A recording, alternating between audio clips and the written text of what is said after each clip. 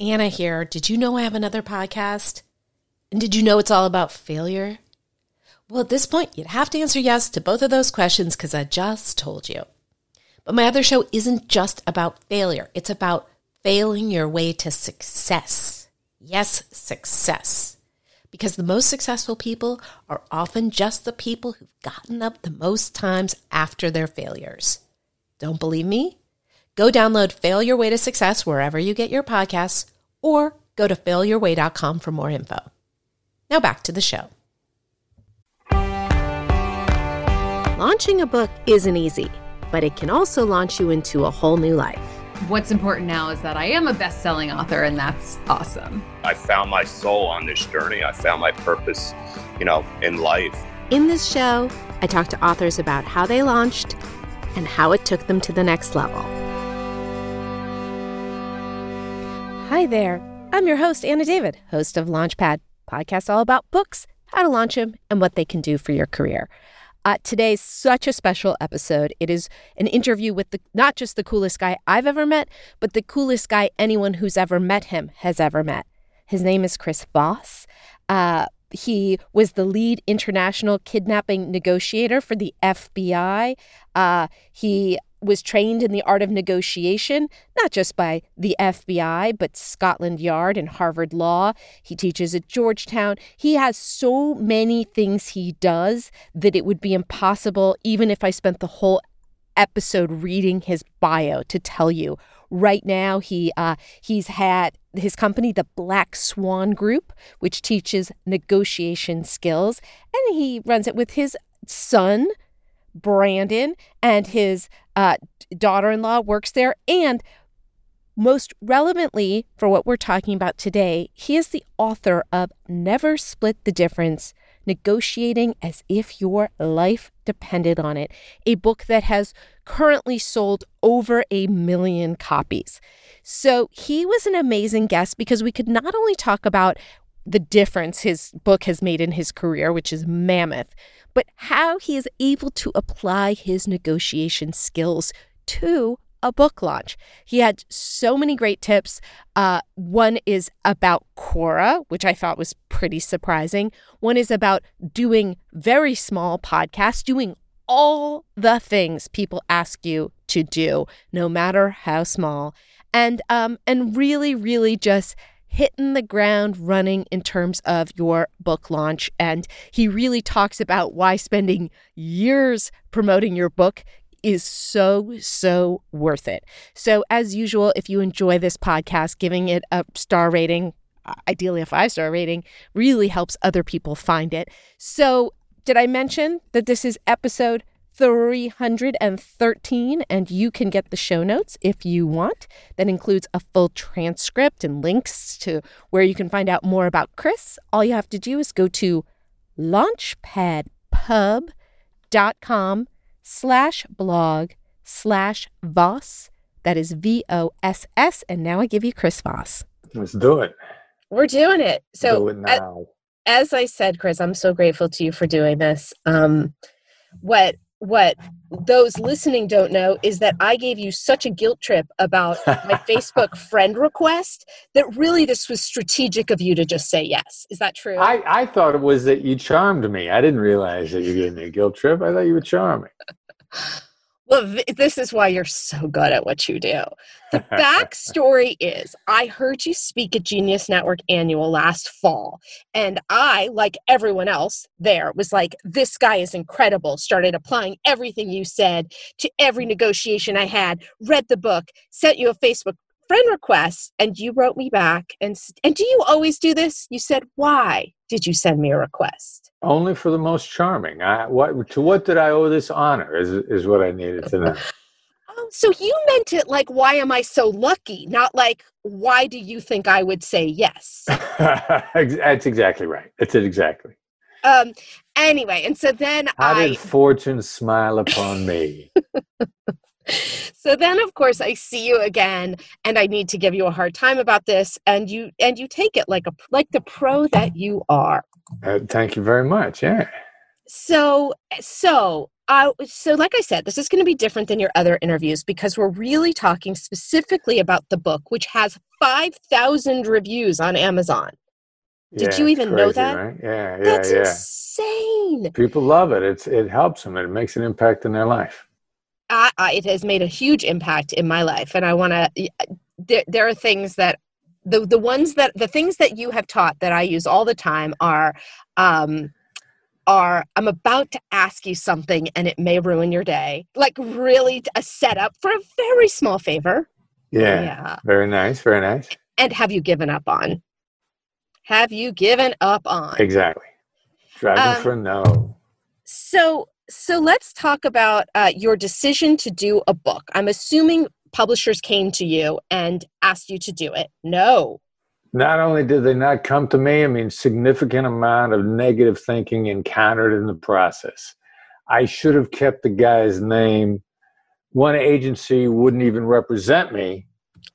And because, and this is unfortunately typical of a lot of people, quote, in the entertainment industry.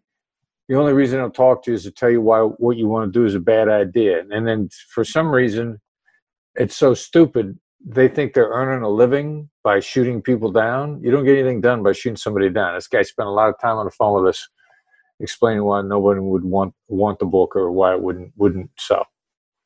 Have you heard from him? You don't remember who he is. I tend to put people like that in my rear view mirror.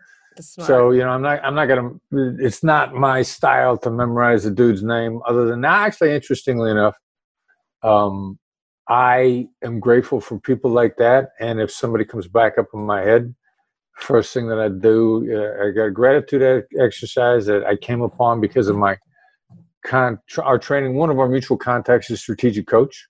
Mm-hmm. And through their training and their teaching,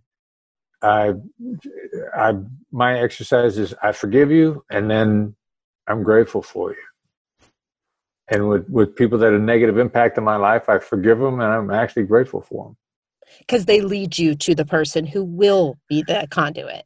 Yeah, or they taught you a great lesson, or probably they taught you a great lesson. And this bozo from previously, taught me about perseverance, and who doesn't need that? See, this is how we're opposite. I still remember the name of the person who did that to me 15 years ago. And I still wish him badly. I mean, I'm sort of joking. But I'm sort of not. I do remember him. And I do think, so-called gatekeepers, in the same way that we were talking before we started recording about how no one knows what's going to happen. An agent who's shutting you down does not know what's going to happen, but certainly talks like they do.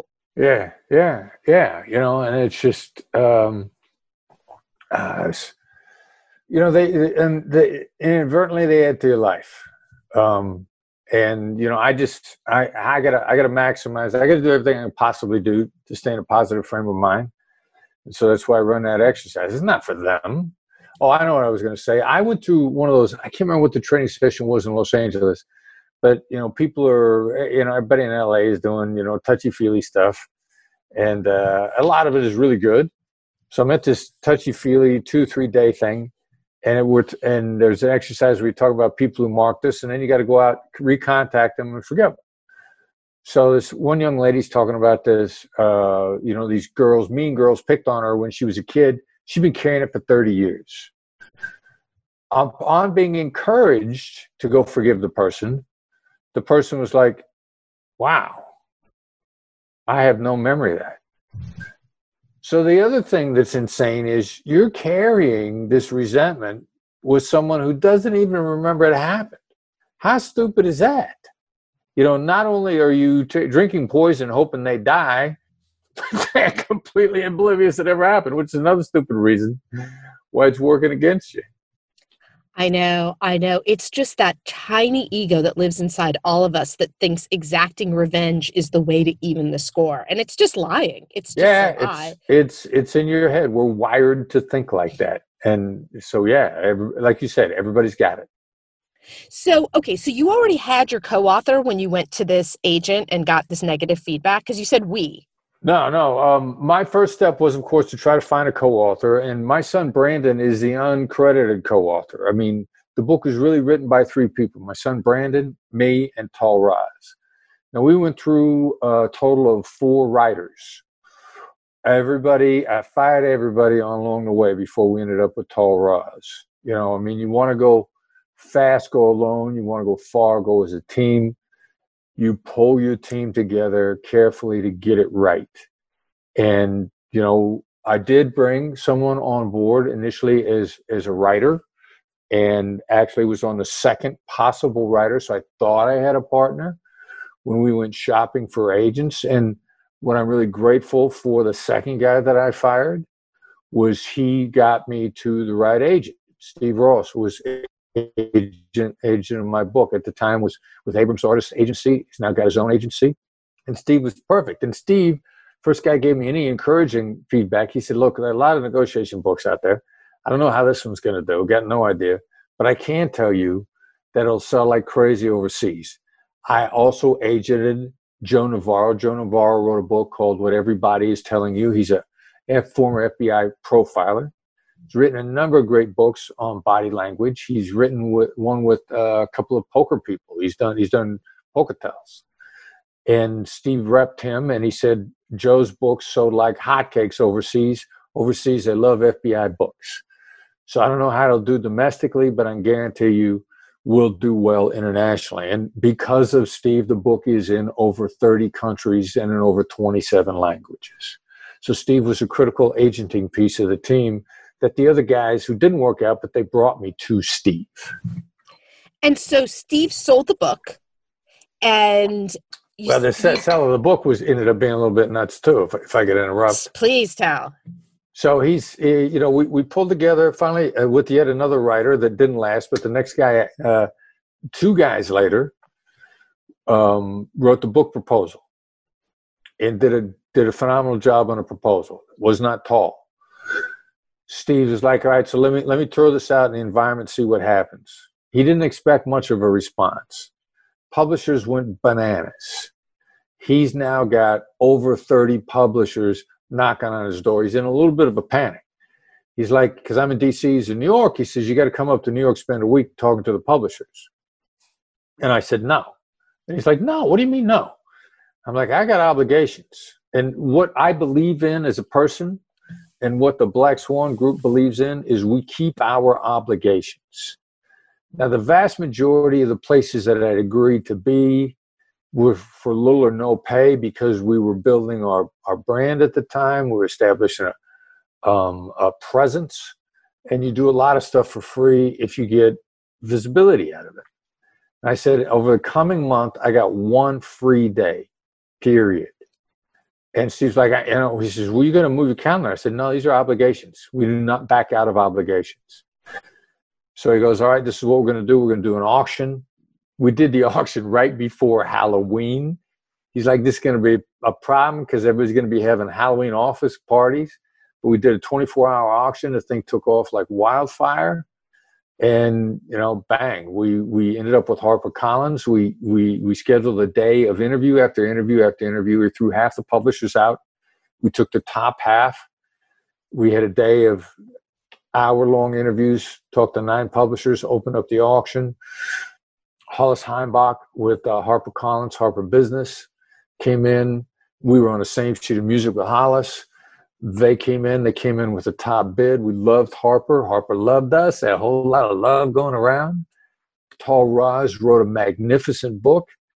And in the prep for the getting it out, Tall, who's an experienced dude, he's got everything he touches, a New York Times bestseller. He looks me in the eye, he says, you're going to have to hustle this for no less than a year, probably at least 2. Be prepared to put the hammer down, put the pedal to the metal. And I'm the kind of guy, I'm like, okay, cool. Listen to somebody who knows what they're talking about. Never take advice from somebody you wouldn't trade places with. Tall's a New York Times bestseller. I would trade places with Tall any day of the week. He says, go out, put the hammer down for 2 years. I'm going to put it down for 4. I'm going to put it down for 5. I'm going to put it down for 6. I'm going to outwork. You tell me what to do. I'm going to outwork everybody else on the planet. And now the book has been on the top 20 most read, most sold on Amazon for over 80 weeks.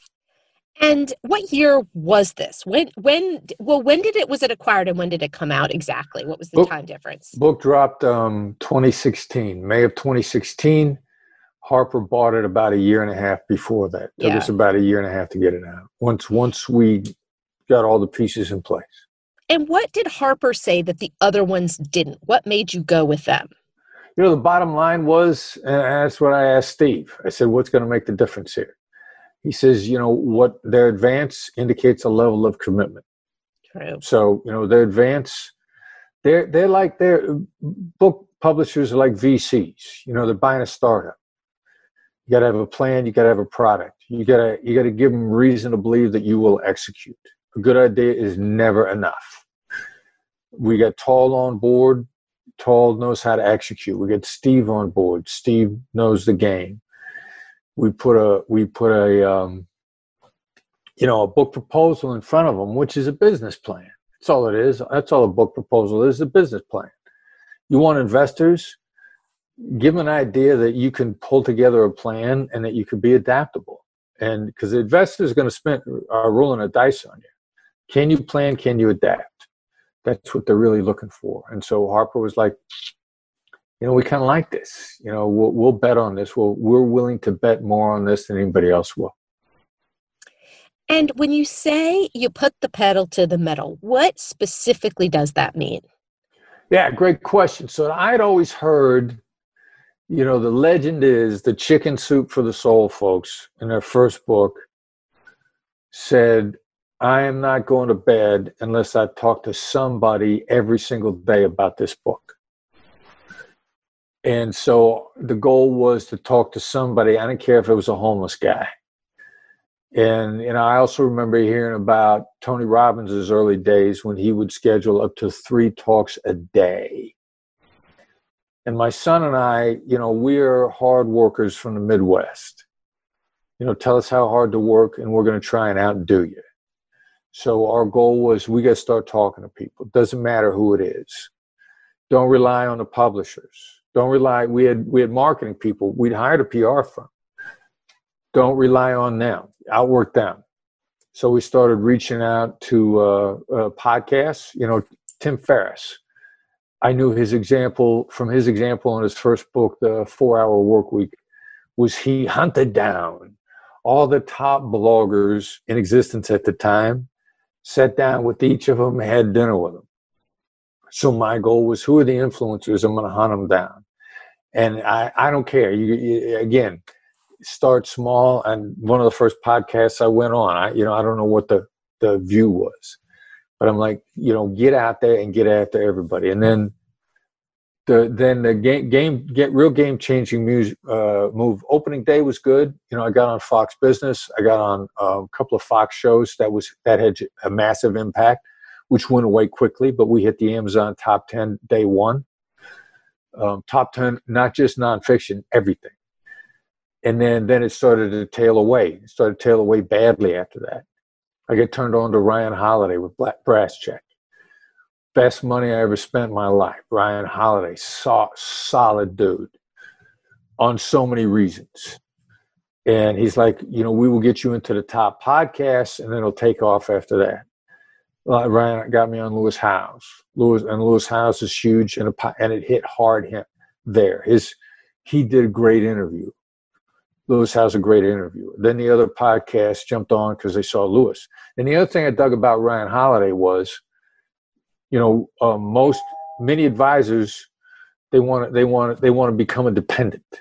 They want to go on a monthly retainer. I don't do monthly retainers. We don't like dependents. Monthly retainers to me are a sign of being lazy. You don't want to go out there and hit it every day. And now we just don't tolerate it at all. I won't give anybody a retainer contract. Just don't do it. And Ryan didn't want to be a dependent. He said, "This is what we're going to charge you for a month." A month, period. Hit hard. And he says, "All right, we're done." I'm like, "All right, cool. I'm going to listen to this guy. He's supposed to know he's got New York Times bestsellers himself." So then I actually came back to Ryan a year later. And I go like, "Man, you hit us one of the best months ever last year.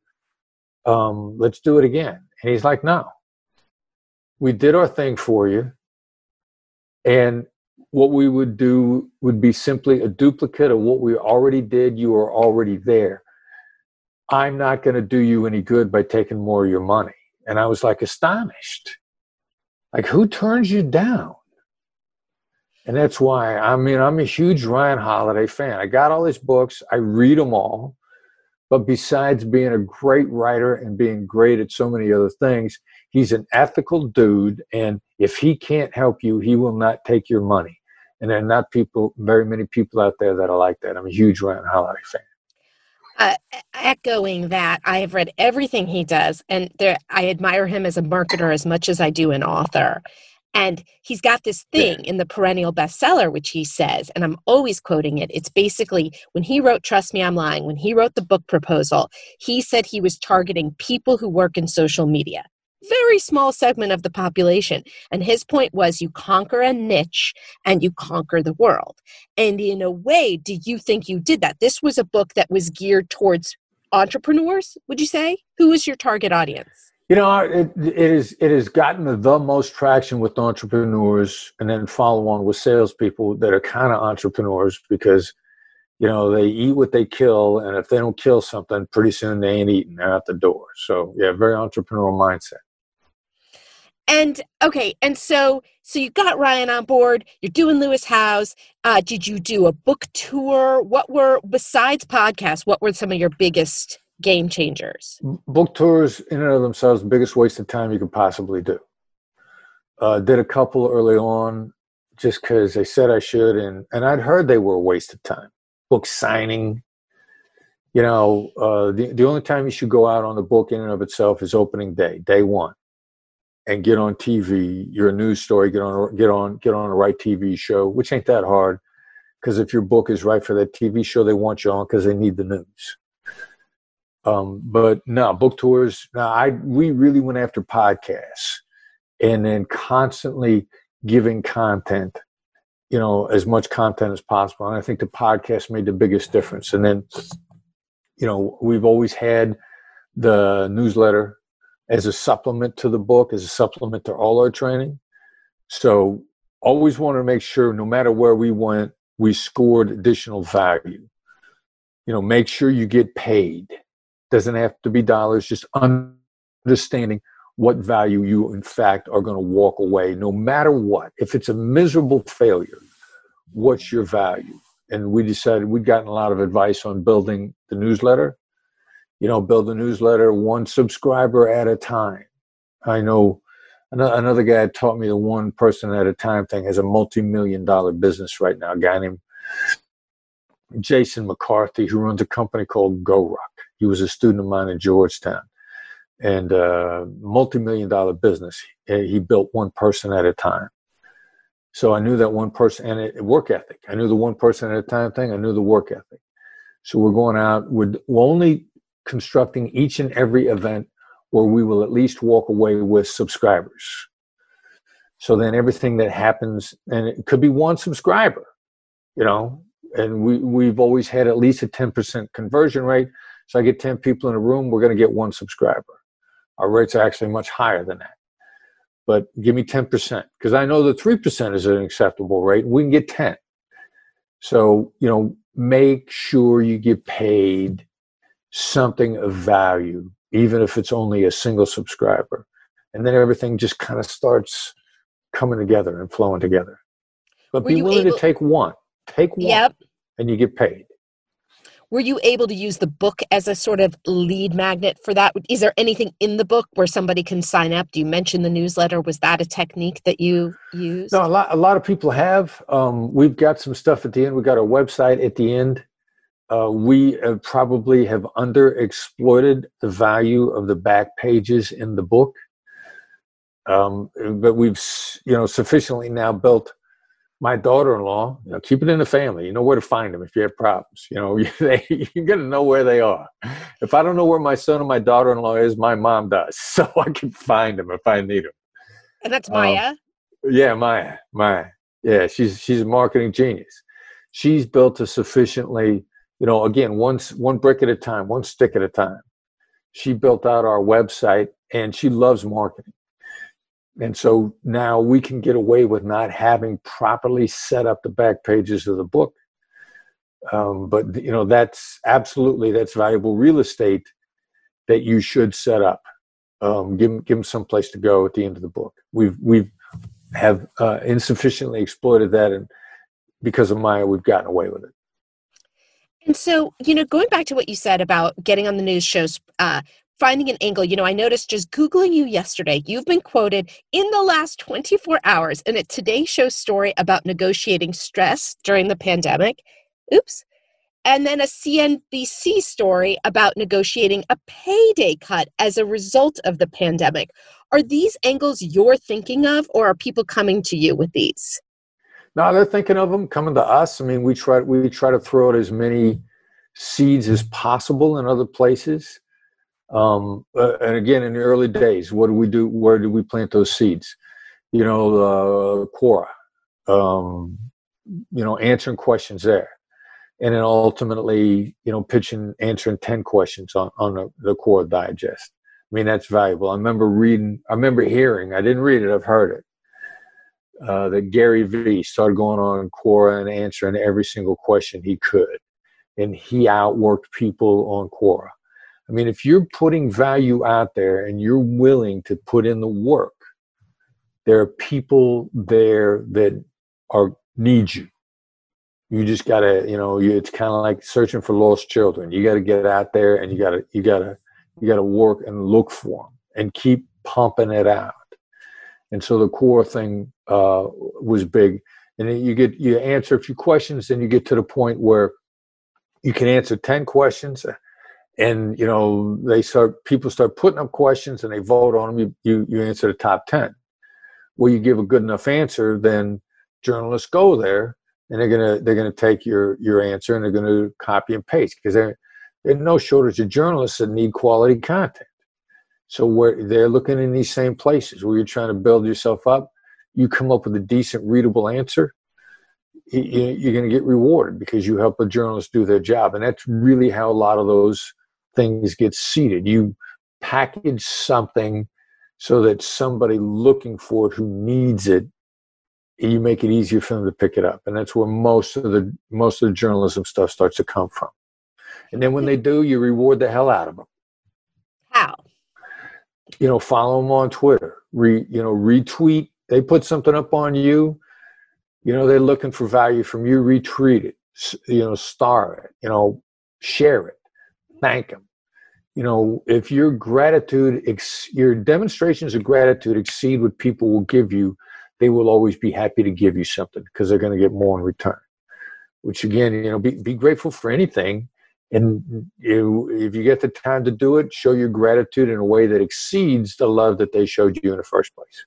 God, that's genius. So were you, Chris Voss, going on Quora yourself? And how many questions were you answering a day? And that was preceding the book, correct? Yeah, well, once the book was out there, getting the book out was the real issue.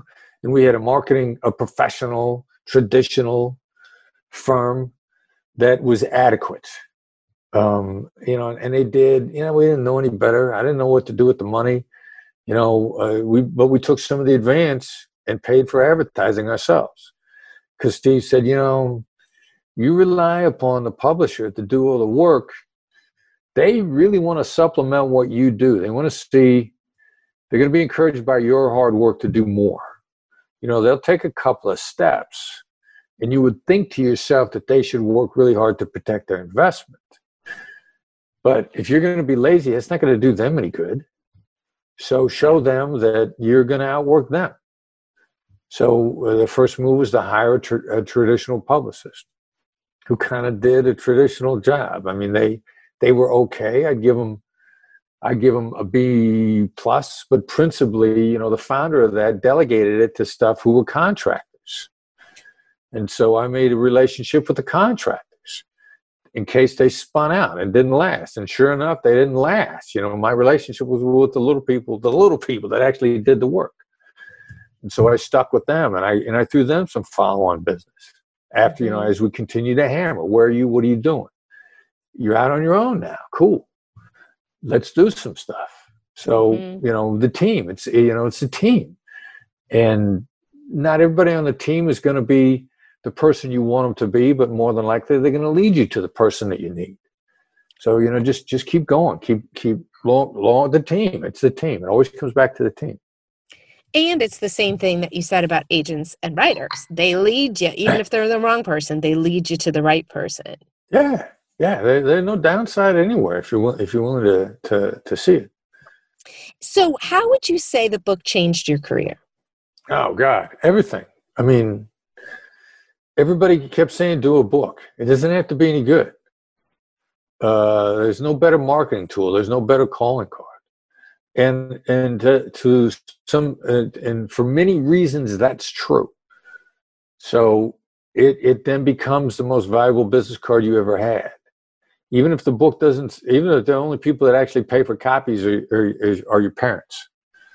And, I got to give and I can't make my mom buy a copy. I got to give her copies anyway, Yeah.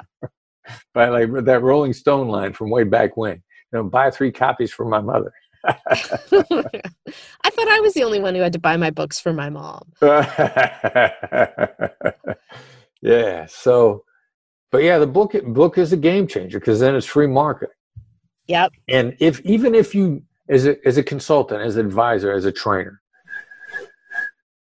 so you want somebody to come on board with you, your social proof, if you don't have a book, their first question is why? And they don't care how many it sold. The ability to get out a book is enough of a belief in your own system to put it down on paper, even if it's self-published. Security guy in DC told me while we were getting this process started, he self-published a book on security and paid the fee to get it into bookstores because it was self-published. You're self-published, you're nobody.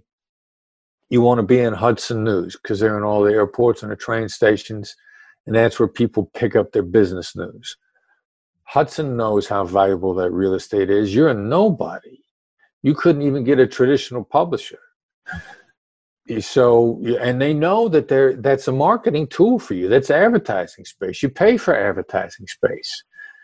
They're like, all right, you want some of our valuable real estate? This is a billboard in one of the world's greatest locations. So this guy says, all right, I'm self-published. That makes sense to me. He pays to get into the bookstores. Business people pick up his book. And he says, if I'd have had an idea how much of an impact this was going to have on my company, this is the best marketing I ever did. I mean, it impacted. He's probably sold 5,000 copies in total. But if somebody picked up that copy, they were a business person. They read it on the airplane. They went through it in the train. By the time they got to where they were going, they reached out to him. They said, this makes sense to me. You don't have to explain what you're going to do for me. It's here in the book. You're hired. And he laid that out for me. And I was like, wow, all right. So that makes all the sense in the world. The book doesn't have to sell more than 4 copies. It matters who picks them up. And meanwhile, are you like over 100,000, over 500,000? Do you know your number of copies sold? We're going to get a report this month. I know that globally we were over 1 million last year. And we're going to be over 1 million. When I get the report, I expect this to be over 1 million domestically. So that's not even counting the global sales. I know we're over 1 million. So if you had to wrap up your top 3 tips for somebody who wants to launch a book successfully, would you say Quora is 1? Quora, yeah. Quora, go on Quora. Number 2? Take whatever visibility that you can get. Take every podcast. Just be determined to outwork people. You'll get smarter every step of the way. Pay attention to the impact. But Quora is a hack. Quora is absolutely a hack. And that's one of the quickest ones because they're looking for content. And go out there and be willing to be interviewed. They're podcasters, kind of get your act together, but you're gonna get it together as you go. I used to listen to TED Talks and ask myself, what made this TED Talk interesting? Is it Angela Duckworth with Grit? Does that sound right? Mm-hmm. She got one of the shortest TED Talks out there. like it's the shortest. I mean, they're trying to hit a sweet spot, 12 to 14 minutes. I think she's there for 8. It's riveting. So the podcast interviews have to be equated to TED Talks because you got to hold people's attention. So what makes Angela Duckworth interesting? You got to listen to it like 4 or 5 times before it jumps out at you. It's so subtle. You know, what makes Chris Rock interesting? You know, Chris Rock, while his material is interesting, the real critical issue is his tone of voice. You know, he's a master. You know, Chris Rock could read the phone book and he'd have you howling in stitches. You know, so what is it that makes these people interesting? You're gonna learn that as you go on a podcast. First podcast you go on, when you go back and listen to it, you're gonna be horrified. So, all right, yeah, get that baby out of the way, and then learn, figure out what you learned from it. Do you listen to the media you do, or you just did in the beginning? I did in the beginning, and then I got a better feel for it now as we go, and then. You know, I'm a learn by doing guy, but learning, you know, heavily analyzing it along the way, and then taking feedback and studying it. You know, not just experiencing it, but studying it in some format. You know, I don't study my podcast interviews as much as I study other much shorter form, audible things, so to speak. Which is again the TED Talks, the comedy routines. What is it about this guy that's making me stop in my tracks, guy or gal? Again, Angela Duckworth. What was it about that made her catch my attention over and over and over again and get so many views? And obviously this podcast is an exception to your not listening anymore, because you will be listening to this hundreds of times in order to make up for our Facebook misunderstanding. Is that correct? No, really, I'll listen to it so much just so I can hear your voice.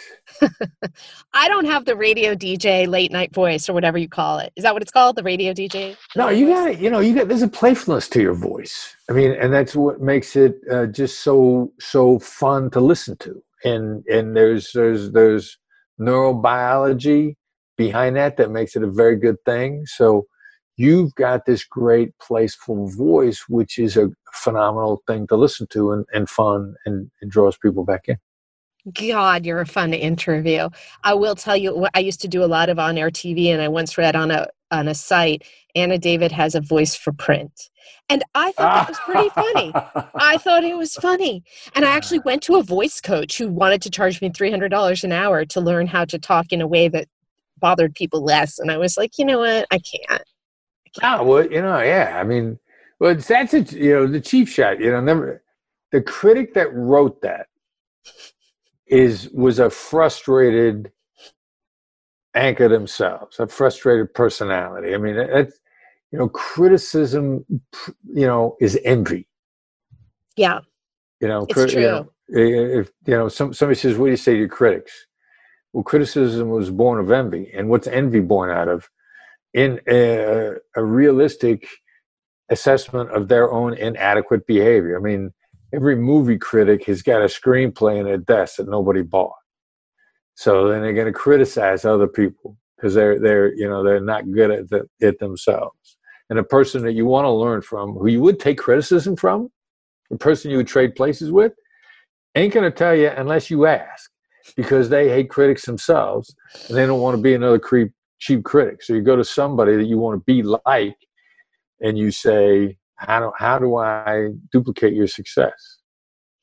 Speaking of people want to be like, and I swear to God, I'm going to let you go because I know how busy you are. What I love in the Genius Network community is like, I think all those guys want to be you. I do. They're these entrepreneurs that are like, he was living a dangerous life. And I've had many men I know who saw my Instagram post that you were in. They were like, this guy. The women too. Obviously the women too. But I think the men just want to be you. They do. They really do. Chris, this is it. I can't thank you enough for doing this. And I can't wait to see you again. Yeah, this was a fun interview. Thank you for hounding me. Thank you.